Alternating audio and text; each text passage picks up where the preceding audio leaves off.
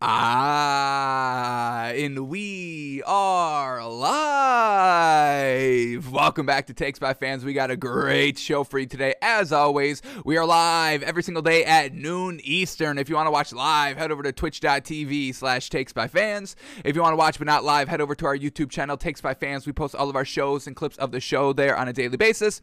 And if you just want to listen, we are on podcasting apps, Spotify, Apple Podcasts, Google Podcasts, IR Radio. So, however you want to watch or listen, we've got you covered in multiple ways.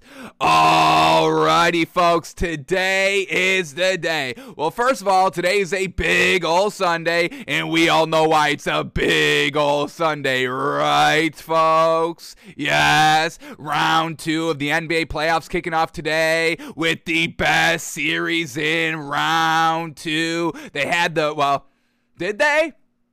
I guess they did. They did have the best series coming in round 1. It only went 4 games, but it was still a good series overall. I mean, all 4 of those games were good to watch. It's not like they were blowouts.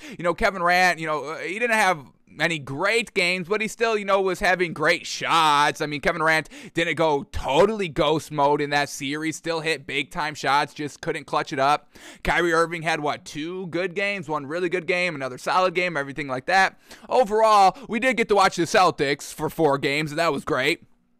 Got to see him win at home, got to see him win on the road and all that. So, yeah, one of the better series. Grizzlies-Pelicans was also pretty entertaining. Pelicans taking 2 games. Give them some respect. But, man, oh, man, this is the series, folks. Bucks at Celtics. Yes, and y'all know why. Because the Bucks dodged, folks. They dodged the Nets. Oh, my goodness. Folks, so much to talk about. We'll try to save a little bit of that because we'll go into it, folks. We're gonna go into it because we got to break down the 2 games on today. And once again, folks, the golden era of NBA playoffs has unfortunately ran out. Now we're only looking at kind of 2 games on every single day, maybe 1 here, 1 there, and all that. So no more 3 game days, no more 4 game days, and all that came to a close, and it is truly unfortunate.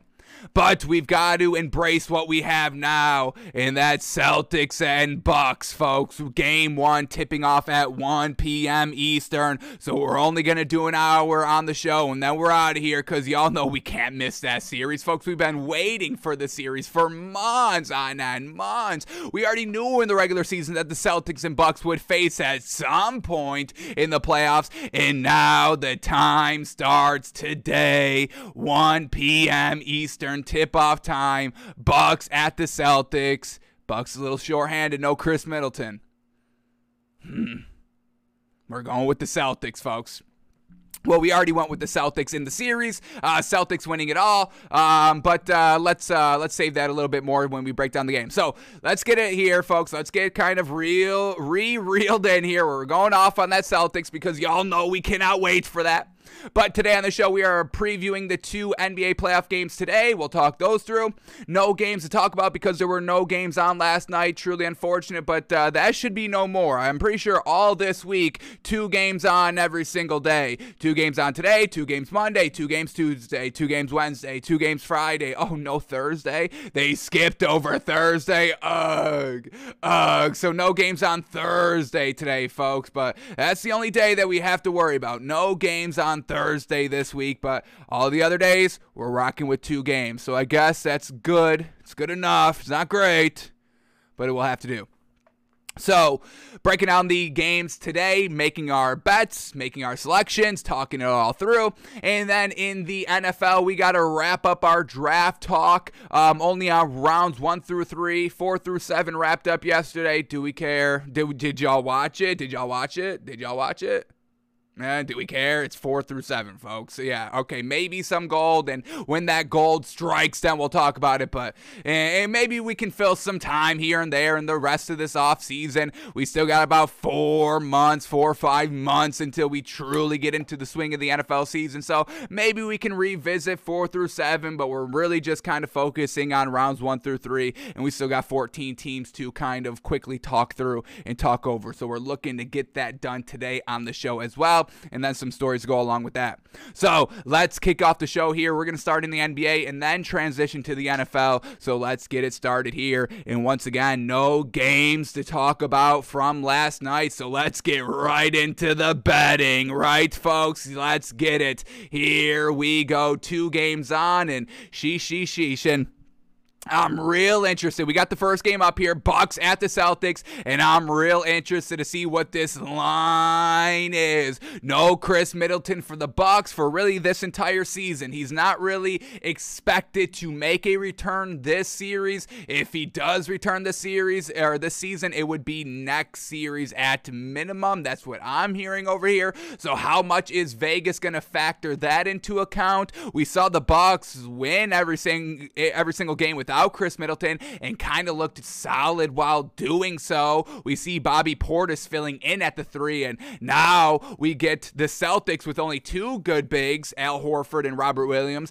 versus the 3 great bigs on the Bucks of Brook Lopez, Giannis, and Bobby Portis. And then they still have Serge Ibaka off the bench if they decide to use him. So the Celtics may not match up great against the bigs, but it also may present a mismatch of Jason Tatum, of Bobby Portis guarding Jason Tatum. That may be a mismatch that may be exploited. So we'll see what the lineups are going to be and all that. But let's get down to the spread first and see which way we're going to be betting today. So here we go. Game 1 today. Bucks at. I want that to be a little bit more highlighted in the national media, please. Bucks at Celtics at, because they're the higher seed. Yes, let's give the Celtics a little bit more of that respect. I think they deserve it a lot bit more, but I'll settle on just a little bit more from y'all. So Bucks at the Celtics, Bucks in Boston, however you want to phrase it, I'm cool with it. Bucks at Celtics, and wow, look at that spread. Bucks +5. Wow, that is respect. Bucks +5, Celtics -5. That is absolutely extraordinary respect here by Vegas, making the Celtics -5. Were the Celtics like -5 at all through that Nets series? Is this the highest spread by the Celtics this entire playoffs already? Let me quickly double check it here. I think I can quickly bring it up. So here we go. Game 1, Celtics at home. Celtics were -4 for game 1. Oh, and it's going down. We're getting better value. We may have to lock this in right now, folks. We're going to quickly lock this in. Celtics -4.5 here, because it just went down half a point. Fantastic. Y'all are taking the Bucks with the points, and so is Colin Cowherd, folks. So watch out for the brainwashing against the Celtics now. The brainwashing was on the Nets. And remember, Colin, that one time, I'm not going to let him live it down. He bet it up to Nets +7. Remember, he had to take extra points while going so hard on saying how good the Nets are, but he still needed like 3 extra points to bet him +7. That's what we're talking about with brainwashing, and Colin might be right back at it here. He's taking the Bucks +4.5 here, folks. FanDuel looks like they had the spread at 4.5. Maybe this one's been fluctuating between 4.5, 5 for the last few days here, but we are getting it right here at Celtics -4.5. I think we got to lock this in now. But this is what we're saying, folks. Game 1 against the Nets, it was Celtics -4. Game 2 against the Nets, it was Celtics -3. Game 4 in Brooklyn, it was Celtics. No, it was Brooklyn -4. I can't believe these spreads, folks. I cannot believe these. These were all so disrespectful. And then the final game, game 4, it was still Nets -1.5. This is the biggest spread of the entire playoffs for the Celtics here. This is respect by Vegas. Why didn't they give the Celtics -5 when everybody was talking and hyping up the Nets of being so gosh dang good? So what does that tell us about the Bucks? They're really not that great? Yeah? Is that what this spread is telling us? Vegas is like they don't have a lot of faith on the Bucks team without Chris Middleton? Is that what the spread is trying to tell us, folks? I think that's what I'm kind of reading into it, yeah? I'm loving the Celtics minus 4.5 here, folks, and that's the direction we are heading today in this game and overall for the series. We're betting on the Celtics, folks. Once again, we changed our initial prediction of who's going to win the championship. At the start of the playoffs, we said Bucks against the Suns, and we said the Bucks would win. But now that we've got the Celtics and the Bucks, and we saw how round one played out, we're officially switching it to betting on the Celtics winning the series and then going on and winning the entire chip, folks. We are now on the Celtics 100%. We still love the Bucks. I still love Giannis. I will still gush over the Bucks and would love to see the Bucks still succeed. But I'm betting and I'm looking at the Celtics team and I'm like, yeah, that's where I want my money and that's where I want my mouth, folks. I want my mouth on the Celtics, folks, okay? I want these words that are going to be coming out of my mouth, that have been coming out of my mouth for the last 2 years here on the show. I'm loving the Celtics. My money, my word, my voice, my mouth, it's on the Celtics, folks. Loving it. Let's check the ins and outs here quickly. We're still loving the Celtics minus 4.5. Let's see if any of these ins and outs change our mind. I don't think they will, but here we go. For the Bucks, we get Chris Middleton out and George Hill is also out, but we're really not concerned with George Hill. For the Celtics, everybody's good to go. And look at this, folks. Look at this. Are y'all ready for this? Because now we know the starting lineup for the Celtics. And yeah, Celtics will start Marcus Smart, Jaylen Brown, Jason Tatum, Al Horford. And y'all know who's going to be playing the 5? Who came back in Game 3 against the Nets. No more Daniel Theis in the starting lineup, thank goodness. Robert Williams starting at the 5. How great is that? We don't have Daniel Theis in the starting lineup anymore, which is definitely going to be great because we just told y'all the Bucks have 3 bigs. The Bucks are going to be starting Drew Holiday, Wesley Matthews, Giannis, Bobby Portis, and Brook Lopez. So 3 bigs still out there. But Bobby Portis is playing the 3, folks, against Jason Tatum. I think that's going to be a big mismatch that Jason Tatum may be able to exploit. We know Bobby Portis is tall and long, but he's not quick. He's still a little bit of a big, a forward. Jason Tatum going to be able to go around him quickly. Yeah, is Bobby Portis going to be able to close out the 3-point?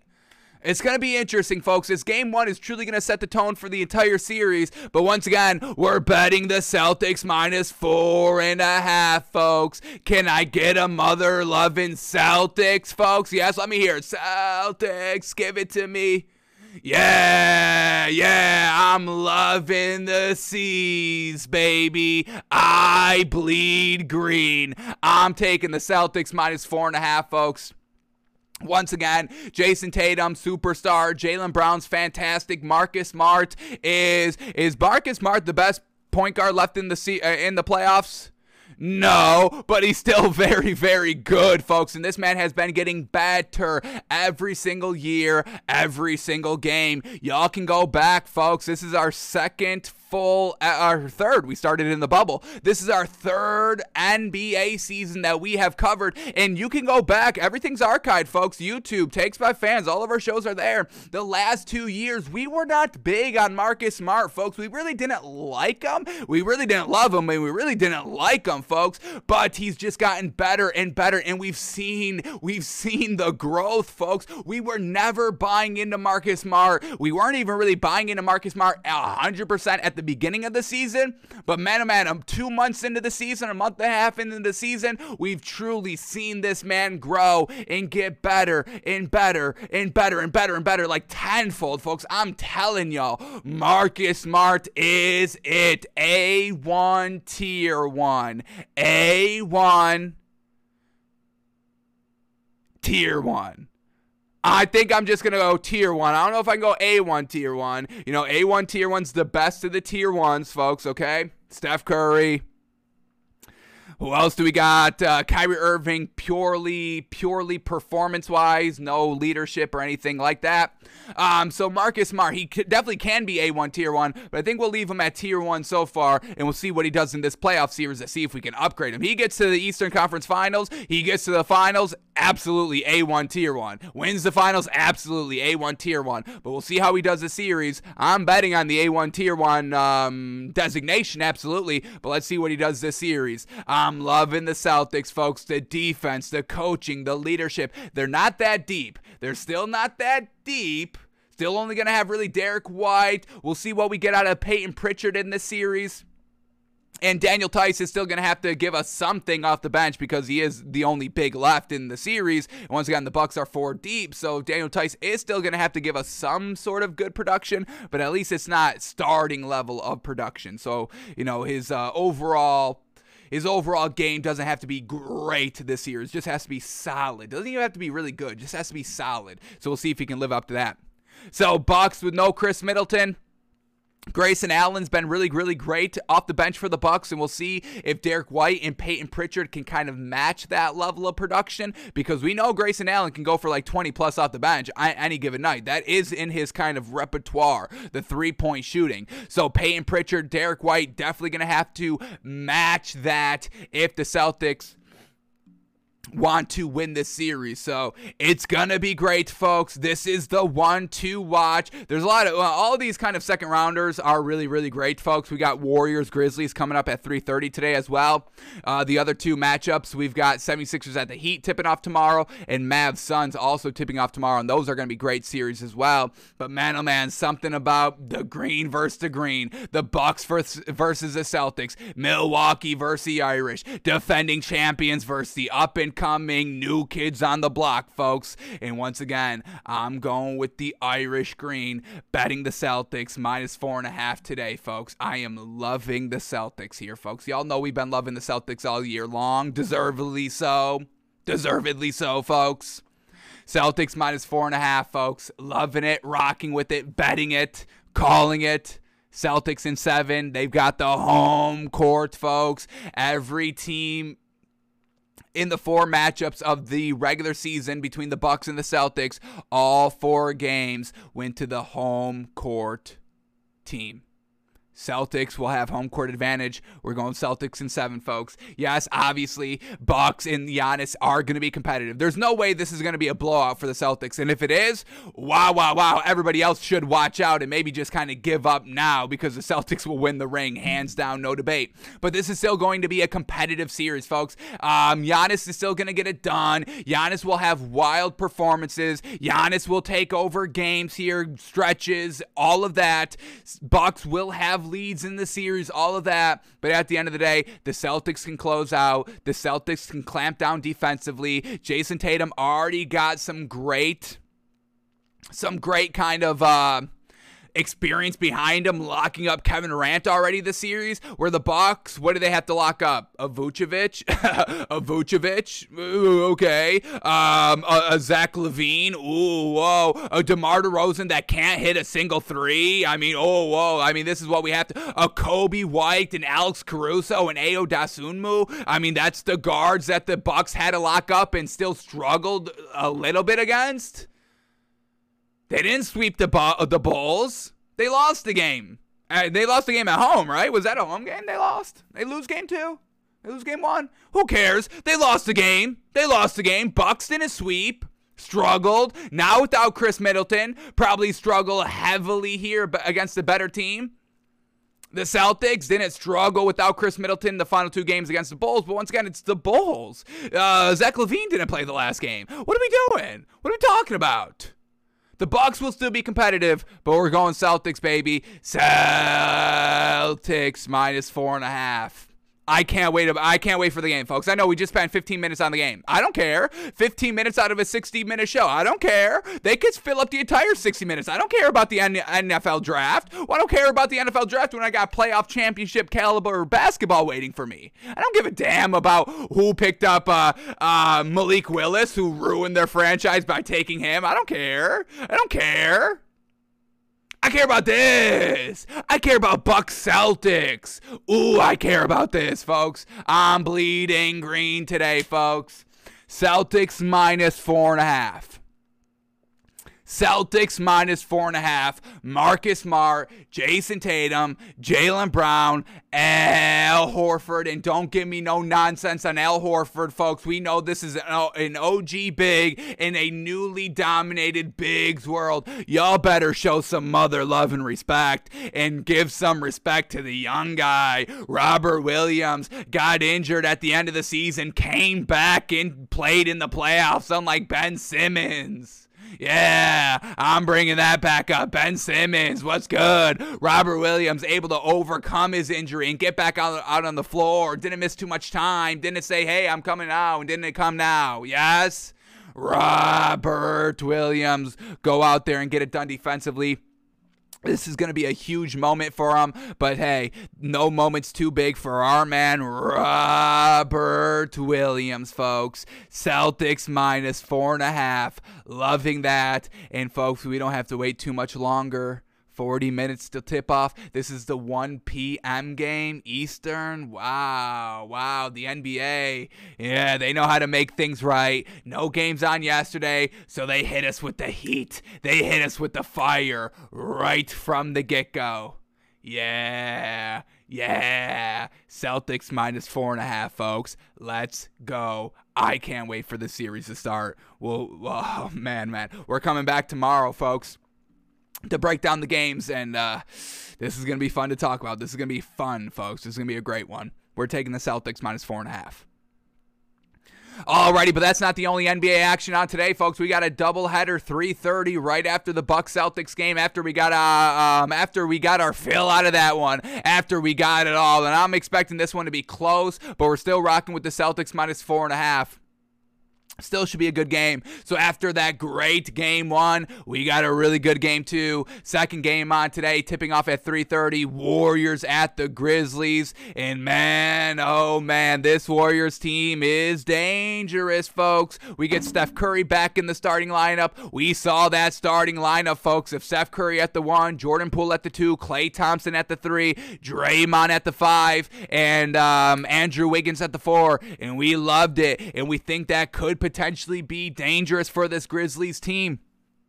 I would have Steven Adams, and this is going to be interesting as well. Do we have any information on who the Grizzlies are starting today? Because I would really be interested to see if Steven Adams is going to get his minutes back. Remember, we saw Steven Adams. He played game 1 of the Grizzlies-Pelican series, and then that was really it. He did not get any minutes after that. So I'm interested to see if the Grizzlies are going to return Steven Adams into the starting lineup, because he's not an offensive big. So that's good, because Draymond Green can lock down offensive bigs. So you're taking Draymond Green a little bit out of the game defensively because, okay, he's locking up Steven Adams. Okay, Steven Adams isn't shooting the ball. He takes, 3 shots a game?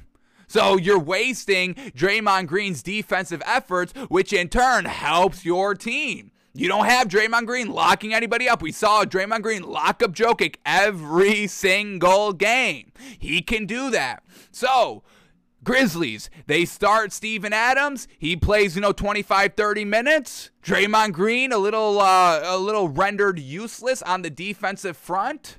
Now, he'll still get it done. He's not going to be, guarding Steven Adams the entire time. You can get mismatches and all that. You can, screen, to new players and all that. We understand that, folks. They may go zone as well. But overall, for the most part, 5v5. You got nothing to really defend with Steven Adams. So it's going to be interesting how this Grizzlies team plays it. But let's get into the spread here in the matchup. So game 1, Warriors at the Grizzlies. Grizzlies with the home court advantage in this series.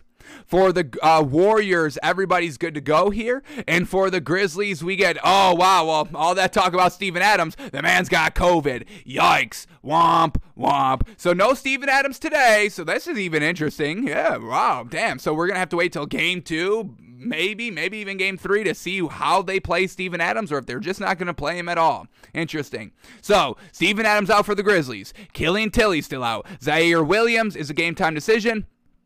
So, usual suspects still playing for the Grizzlies. The players that played last series, heavy minutes, are still going to be there. Ja Morant, Desmond Bane, Dillon Brooks, all the great players that the Grizzlies use time and time again, over and over and over again, to beat the Pelicans. Now, what is it going to come down to in the series? The three-point shooting. That's really what it's going to come down to. We saw the Grizzlies. I mean, that was really their bread and butter versus the Pelicans, their three-point shooting, and that was really the difference in the majority of the wins for the Grizzlies. Did they get hot from three? Did they get out to slow starts and all that? The Warriors, they live and die by the three as well. They don't have a great big. The Grizzlies don't really have a big, dominant. Jaren Jackson Jr. is very good. Is he a dominant big? Do we classify him as that? I think it's up for discussion. So, no real great dominating bigs between any of these teams. A little bit more of outside shooters. Now, the Grizzlies are deeper than the Warriors, and that depth is going to have to show itself here if this Grizzlies team wants to come out of the series and get to the Western Conference Finals. Because we know the Warriors with their splash triplets, they can go manic. But the Grizzlies, I mean, we see their starters, we see their bench. They get it done almost every single game. So, the Grizzlies with the bench, that's what's going to be kind of their secret weapon if they want to win the series. But, I'm taking the Warriors -2 here tonight. The Grizzlies, we've seen them really struggle against the Pelicans, and we love the Pelicans, folks, and I don't want this to be a knock on the Pelicans or anything like that, but the Warriors are better than the Pelicans. They're better, they're more explosive, and they can feed off that momentum way better than the Pelicans can, and if the Grizzlies fall into that kind of hype trap and aren't able to kind of match the runs that the Warriors can go on, this may be blowout wins, folks. Like we need to kind of be prepared for the possibility of blowout wins here for this Warriors team. So I only have to swallow 2 game 1. I think the Warriors can set the tone here. We saw the Grizzlies lose game 1 against the Pelicans, got out to a slow start, may do the same thing here in this series as they get their feet under them. I mean, once again, the Grizzlies, everybody's on them. It's an exciting time over there in Memphis, and this is still a young team. This is a young Grizzlies team,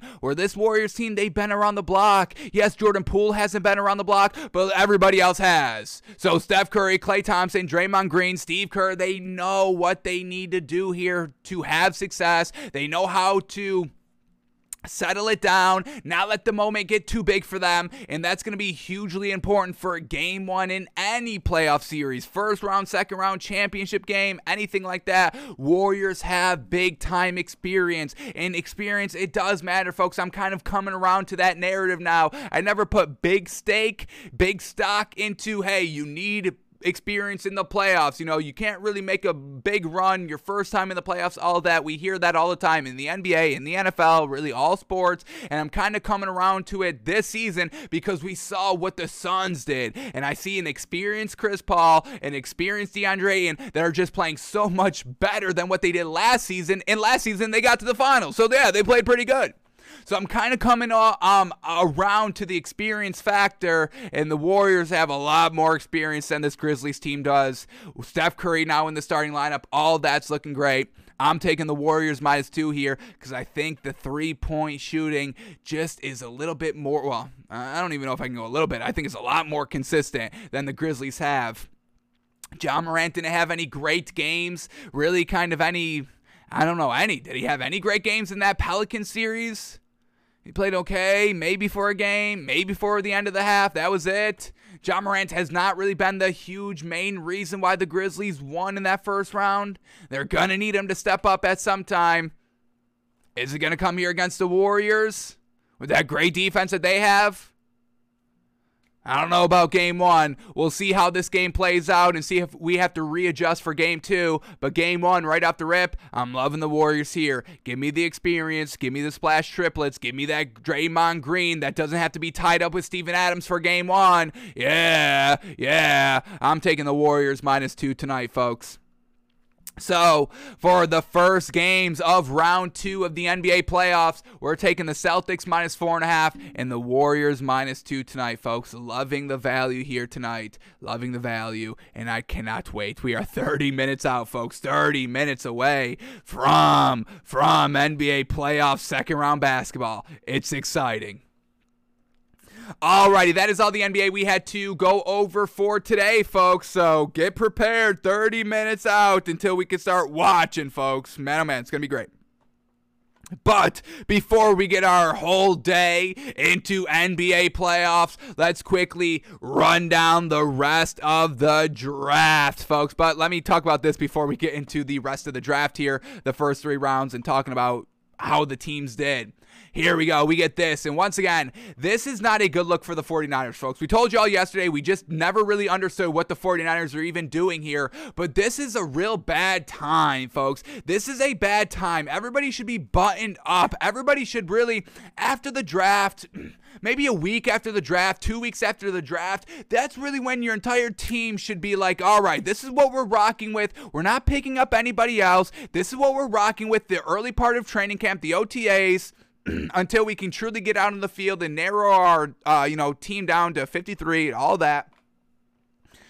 There's too many loose ends here with this 49ers team, folks. I don't know if I can give any confidence in this 49ers team heading into next season, folks. I'm having a bad feeling on this 49ers team. There's not many teams that we feel like this. The Cowboys are probably the main team where we can just see nothing good about them. And this 49ers team may be number 2. Definitely number 3. Panthers maybe number 2. But overall, the 49ers are worrying us, folks. They've got too many loose ends. They've talked some serious talk over the first 3 months of the offseason, and they've got kind of a little bit of dead weight on their team. Jimmy Garoppolo, we're trading you. Oh, you're injured. Oh, teams aren't trading for you. Oh, we drafted your replacement. Oh, the fans want you out. We said we wanted you out, but we still have to have you back. They don't know what the hell is going on with Jimmy G. That's a loose end number 1 that's going to play big problems for the rest of this offseason for the 49ers. And now we had the whole Deebo Samuel saga that has truly ramped up 100% the 2 weeks leading into the draft, and he's still on the team. So Deebo Samuel is still, quote, dug in on leaving the 49ers per Jay Fowler of ESPN.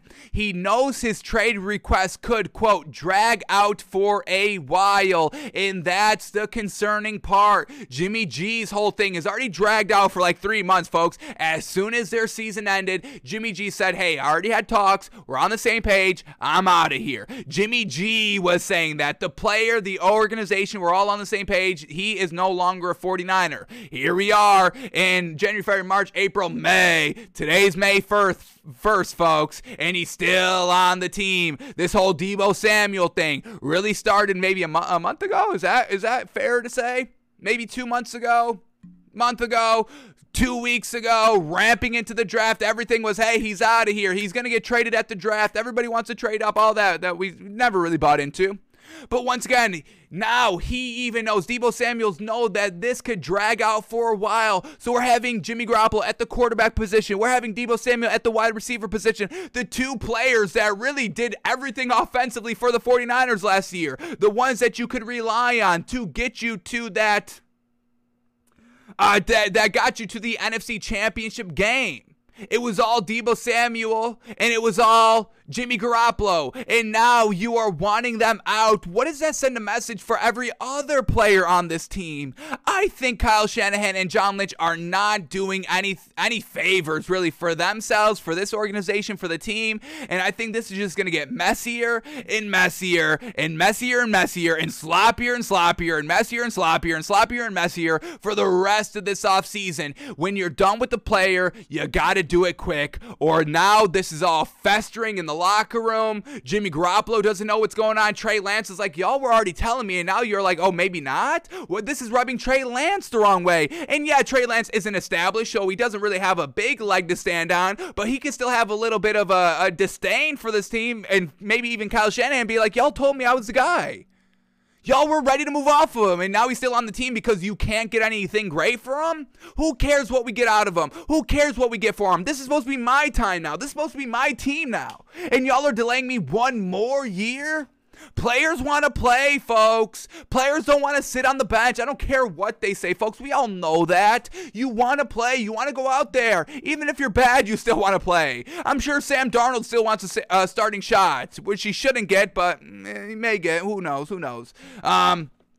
So, I just think this is the real bad move for the 49ers here that I don't think plays out well at all, folks. The longer it goes, the worse it's gonna get, and we've already been talking about this whole Jimmy G thing for like 3-4 months. This is not where the 49ers want to be. This is the end of the draft. It's all supposed to be optimism. That's all it should be. There should be no pessimism on any single team. The draft is done and over with. That is the most optimistic time for the fans, for the team, for the organization. The draft. Everything's supposed to change on the draft. We get all of our guys, every single piece, every single thing that we need to fill here, we get it through the draft. After the draft, it's all supposed to be, all right, we got it. We got it. Hype up the team. Oh my God, look at that, man. Early kind of training camps. Look at how great this rookie prospect that we drafted in the 4th round is panning out. Watch out for the Giants.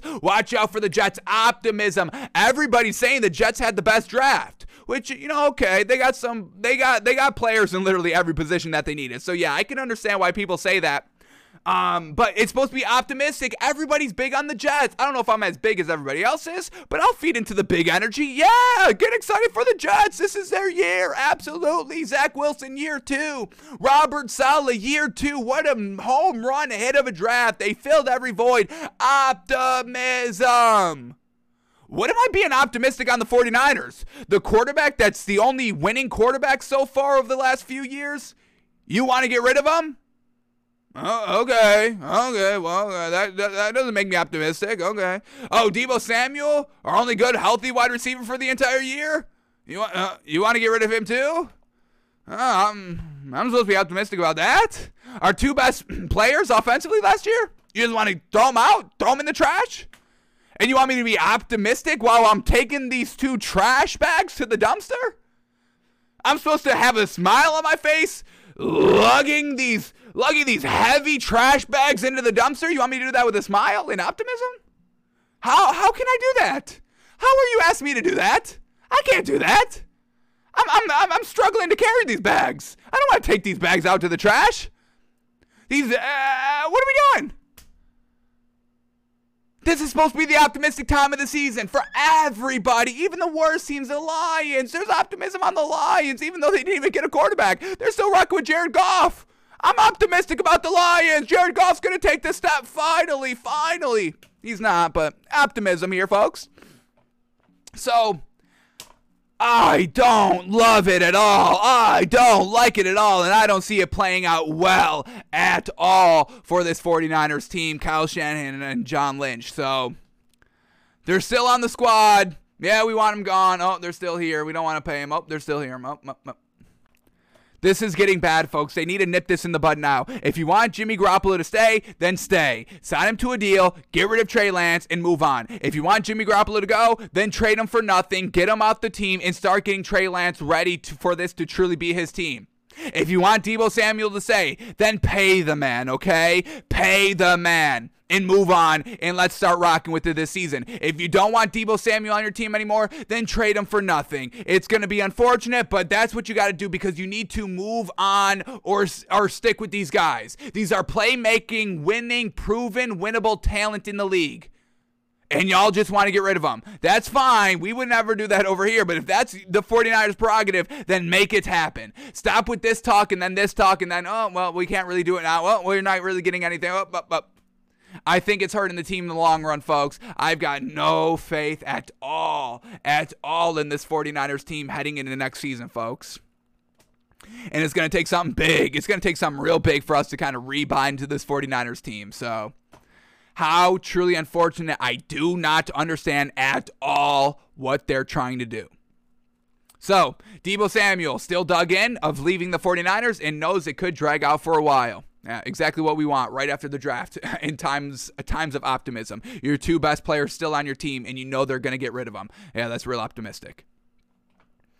Alrighty here, let's head back into the draft here. We went over about, we have 14 teams left, so that means 17? 16, 17, 18 teams that we covered yesterday on the show of just quickly analyzing, talking through the NFL drafts rounds 1, 2, and 3. We're not putting that much stock into rounds 4, 5, 6, and 7. A little bit of the, the mystery bag. All right, all the kind of now big question mark players are only left. Rounds 1 through 3, those are the kind of proven talent, if we can even call it that. The better, more exciting, potential provenable talent there.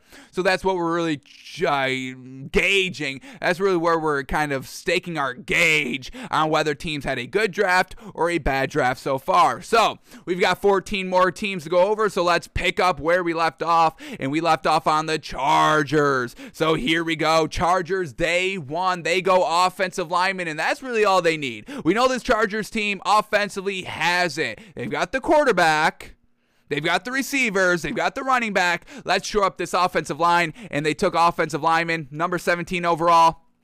And then they went defense on the second round, taking safety JT Woods. So shore up the offense, shore up the defense. This team is right on the cusp of making the playoffs every single season, but that's where Justin Herbert comes in, folks. Once again, we've got this thread that we are still waiting to truly dive big time into. Is Justin Herbert in the fourth quarter good? Because this man's stats, folks, these man stats, there's no reason the Chargers should have not made the playoffs the last 2 years, folks. The Chargers have not made the playoffs the last 2 years with Justin Herbert. Why is that? The man just threw 5,000 yards last season. How the hell does that not make it to the playoffs? I don't understand. So once again, we're still a little bit of question marks on Justin Herbert. We all know just kind of the quick answer, is Justin Herbert good? Yes, absolutely. But once again, recertification, that's kind of what we're talking about. That's a little bit of a narrative this season.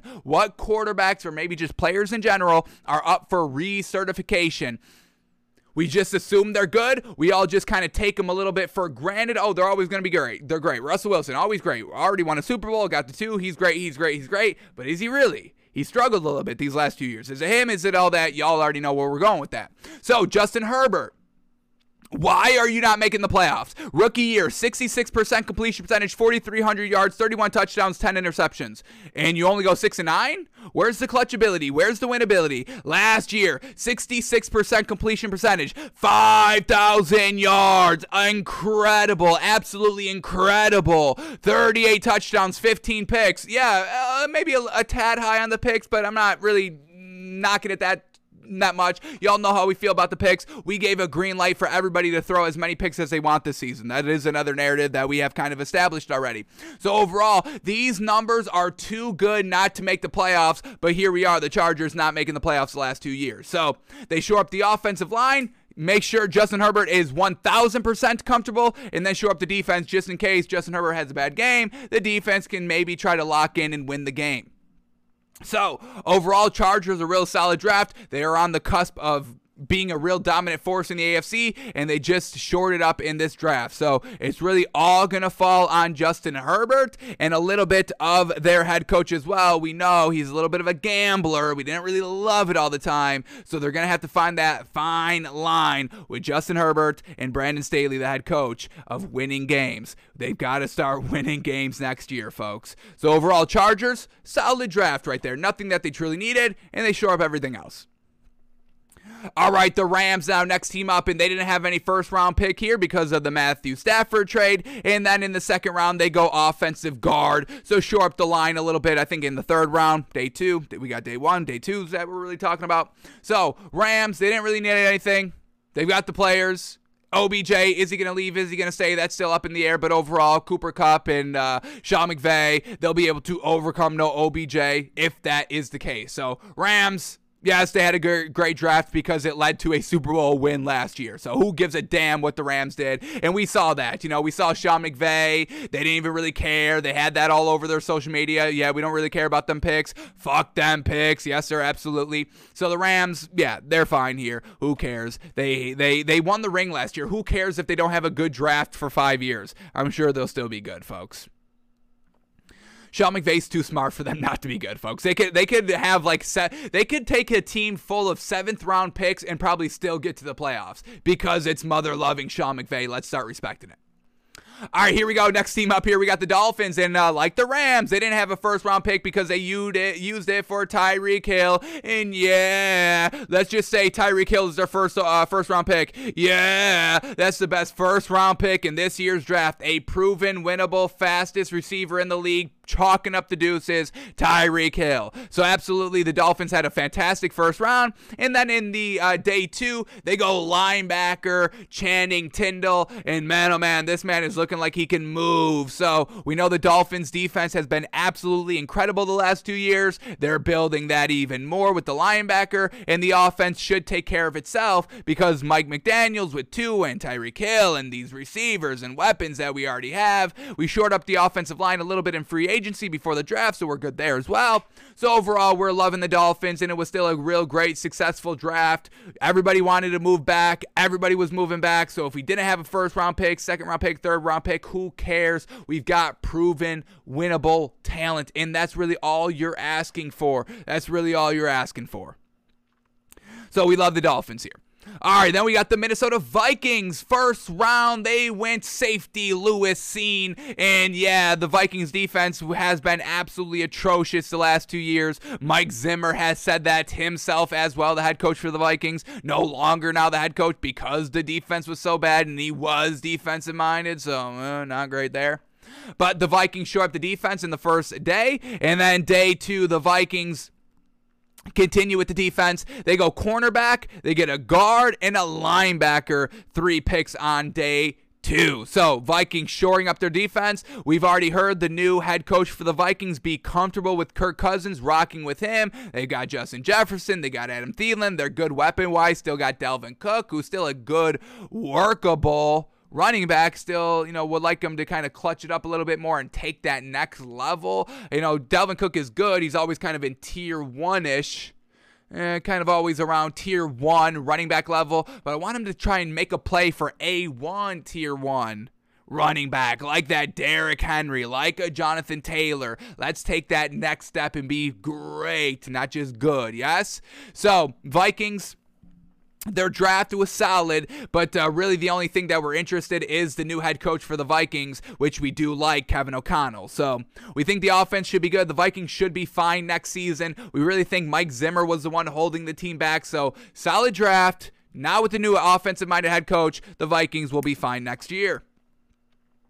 All right, next team up here, we got the Patriots, and on day 1, round 1, they go offensive guard from Chattanooga, kind of catching everybody by surprise. I think Sean McVay referenced it. It was like, damn, we really like that one. That was a great pick. So obviously Bill Belichick doing his thing here, drafting a guard, trying to protect Mac Jones a little bit more, and there is still some winnability on Mac Jones. Let's not all fall off of Mac Jones here. I think he had a really kind of underrated, I think it was a tad underrated. And Mac Jones, he's really kind of been getting knocked at the end of last season, and I think that carried into this offseason so far. But Mac Jones has done some really great things, and we are going to kind of get down to those things a little bit later in this offseason when time opens up in the show. When we're done with the NBA season and all that, we've got time to play around with. Once again, we've got a lot of stuff to talk about here. Small quarterbacks, Justin Herbert, other teams, all of that. So we are full of content, folks. Don't worry about us over here. Oh, what's going to happen when the NBA season's done? Yeah, we're going right heavy into the NFL season and all these narratives that we have to get figured out before the season starts. So a lot of stuff to investigate, and we will investigate Mac Jones, be like, hey, we should buy into this man a little bit more. Yeah? We'll see what the film tells us to truly see that. So, Patriots, day 1, they go offensive guard. Got no problem with that. Classic Billy B. And then day 2, they do the unthinkable, folks. Oh, my goodness. Oh, my goodness. They go wide receiver with their second-round pick. Wide receiver, Tyquan Thornton. What do we got? Is Bill Belichick, that's his kryptonite, if you will. Drafting wide receivers. None of them pan out ever. Ever. Is this man going to be the changer right here? The game changer for Bill Belichick that puts his name best drafting head coach of all time? Is this going to kick it all off? He's 6'2". I like that. I like that. 6'2", folks. Y'all know we love the tall receivers here. A 4.28 40. Yeah, pretty good speed as well. So we'll see if Tyquan Thornton can help out Mac Jones. We don't really know who the heck is going to be kind of calling plays for the Patriots this season. We know kind of Joe Judge and the two failed head coaches that left the Patriots, Matt Patricia and Joe Judge, are kind of going to be running the offense a little bit more, which is kind of crazy. So we'll see how good they do. I don't think very well, but we'll see if Tyquan Thornton can help out and Mac Jones can help out, and if Bill Belichick is truly the greatest coach of all time coaching this led team. We'll see. So they go wide receiver in the second round, and then they go cornerback Marcus Jones in the third round. So short up the offense. Bill Belichick getting a new toy to work with. Patriots, I'm sure, will be fine this year. I'm still kind of behind Mac Jones, folks. I'm big. I'm not big. I am on Mac Jones. I'll call it that. Not big. I don't know if I want to classify it as small. So we'll just say we are a little on Mac Jones. And the Patriots draft so far, real solid. Real solid. All right, next team up here, we got the New Orleans Saints, and in the first round, they had 2 picks. They go wide receiver Chris Olave from Ohio State, and then they go offensive tackle Trevor Penning from Northern Iowa. So short up that offense round 1, trying to make it as easy for Jameis Winston. A new receiver. Is this a deep threat? We still got Michael Thomas, who is still looking like he's going to be a Saint this year. We get Chris Olave, only 6 foot. All right. So we'll see. We got the new head coach for the Saints here, Dennis Allen. We don't love, but hey, he's going offensive mind, so he's not neglecting the offense. So that's something that we can kind of praise the Saints for, because we kind of know defensive coaches like to draft defense because they coach the defense. They kind of hang their reputation a little bit on the defense, and we know a little bit of, can I call it this? Can I call it a little bit of a bigger head, a bigger ego that these defensive coordinators kind of walk around with? I think that's okay to say, folks. So, Saints go offense day 1. I think I like it a lot. And then in the second round, they get a cornerback, Alontae Taylor, second round there to help out Dennis Allen a little bit defensively. So the Saints, the year really could go either way. Is Alvin Kamara truly going to buy in and commit? We haven't really seen him do that the last 2 years, truly, unfortunately. Is Jameis Winston going to be good enough to lead this team? Is Dennis Allen going to be a good enough head coach to lead this Saints team? We'll see how it all plays out. But overall, not too bad of a draft here. I like how they're prioritizing their offense to make sure that the offense is still moving the ball and being productive without Sean Payton at the helm. Alrighty, then we go the Giants. All right, what did Brian Daboll do to turn around this Giants team? Well, round 1, they had 2 picks. They go edge rusher Kayvon Thibodeaux, number 5 overall. And then number 7 overall, they go offensive tackle. So you need an edge rusher to win in this league. Brian Daboll knows this. And then they shore up that offensive line to protect Daniel Jones, to truly see what he can show us. Because once again, this is Daniel Jones' last year, and they're truly doubling down on that by not picking up his 5th-year option. So this is his last opportunity. We truly know this. And Daniel Jones may get a canvas spot here. We may do a canvas of like literally last chance, do or die. And Daniel Jones, this is your last chance. And Brian Daboll's trying to make it as easy as possible for you, getting an Alabama offensive tackle at 7th overall. So love the first round by the Giants. Offense, defense, love it both. And then in the second day for the Giants, they pick up a wide receiver, Wan'Dale Robinson. Their whole wide receiver room so far is a little fuzzy. They're really not sure who they're going to keep. Kadarius Toney we're hearing a lot about, but it's seeming like they're going to keep him. I hope they do. A little bit of off-field issues as well, all of that. So they get another wide receiver in the second round just to make sure everything is kind of good there, just in case they have to get rid of like all their wide receivers if, you know, for some reasons. But he's only 5'8", so we'll see how that plays out for the Giants. Also with the Giants in day 2, they go offensive guard, shore up the line even more, and then they go cornerback with their 3rd day 2 pick on Cordell Flott. So short up the offensive line, gave Daniel Jones another weapon to try to be successful with. So overall, Brian Daboll, I'm kind of liking the draft so far, filling the needs, and that's all we're really kind of focusing in on. We're really not sure who's going to pan out and who's not going to pan out, but overall, for positions, I think I like what the Giants did here. So, winnable draft for Brian Daboll. All right, let's finish up here with the last two. 6 minutes left before the Bucks-Celtics game, so here we go. Next team up here is the New York Jets, who everybody said won the draft, like hands down. A lot of people are kind of saying hands down, no debate, Jets had the best draft. Okay, I can see it. I can see it, folks. I can see it. But I think the next team we're talking about had the better draft. But here we go. Jets on the first round, day one. They had 3 picks, and yes, they used them very well. They go cornerback Sauce Gardner, shore up to defense. They go offensive wide receiver Garrett Wilson, number 10th overall. So they're having Corey Davis. And I don't understand all these wide receivers. They get Garrett Wilson, that's fine. But what's going on with Braxton Berrios? We wanted this man to really be kind of the focal point of this Jets offense come this season, and what is he, like 5 now? Is he 5th on the depth chart now?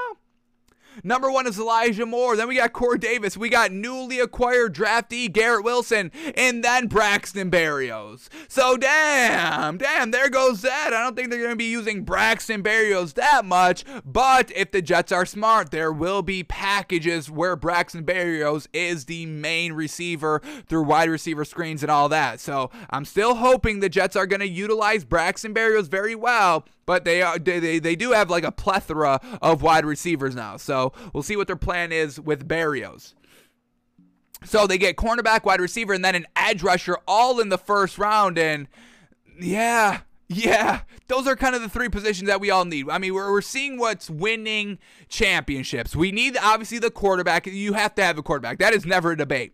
What is up for debate? The edge rushers, newly kind of, that's really the single-handed reason why these teams are winning going back the last 2 years. The Bucks, the Rams, they both had great edge rushers. They got Patrick Mahomes and Joe Burrow uncomfortable, and that's why the NFC's won the ring the last 2 years.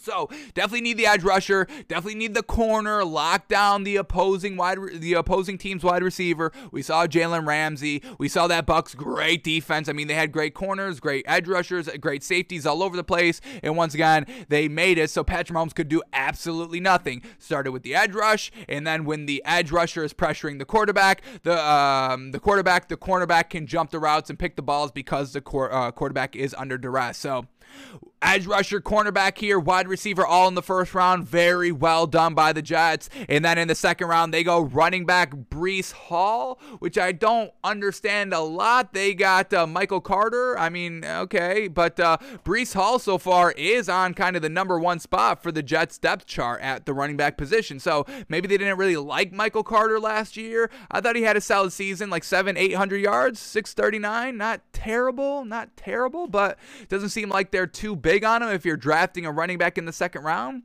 So interesting there. And then they go tight end in the tight end league, folks. Shout out to Tight End University. And we'll see if tight end Jeremy Ruckert can try to work his way into Tight End University. A solid 6'5". Okay, we really want a little bit taller at the tight end position, but okay, we'll take 6'5". So overall, Jets, it's a solid draft here. But once again, are these players going to pan out well? Is Zach Wilson good? We're diving into him in this offseason as well. And is Robert Saleh good?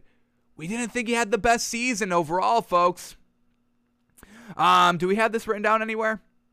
We did call officially that the Jets and Robert Saleh did not have a successful year 1. Although Dan Campbell and the Lions, they did have a successful year 1 based on the bars that we set for both those teams before last season. So Jets, they still have work to do with Robert Saleh as a head coach and Zach Wilson, but overall, for the positions that they filled in this year's draft, very, very good draft. And then let's end it right here on the team that I think had the best draft, and that's the Philadelphia Eagles, because in the first round, they shore up their defense with the defensive tackle Jordan Davis, folks. And heading into this draft, the Eagles are the most well-balanced offense-defense team, and also the most well-balanced offensive team through the air and the ground. So this Eagles team was not really looking for anything. It was just shoring everything up. And did they shore everything up? So they get defensive tackle Jordan Davis in the first round, first day. Second day they go center Cam Jurgens, and linebacker Nakobe Dean, so shoring up just some offensive line spots, the defensive spots, but the biggest thing that they walked away with, folks, is wide receiver A.J. Brown. We got A.J. Brown. We got Devontae Smith with Jalen Hurts getting better. His first full year last year, so this is going to be his second full year to be had, and we see quarterbacks always take a step on their second full year.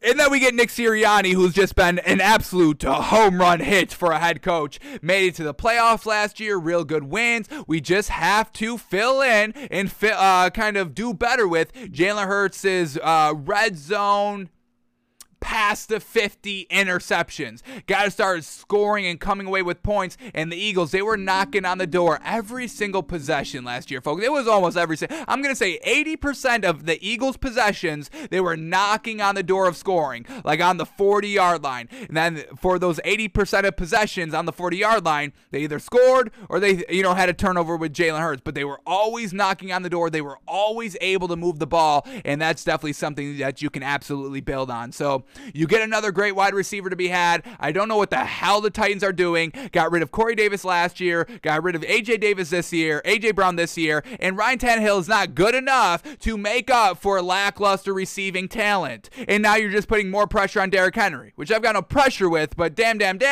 y'all have been going down the drain a little bit every single season since Ryan Tannehill has showed up.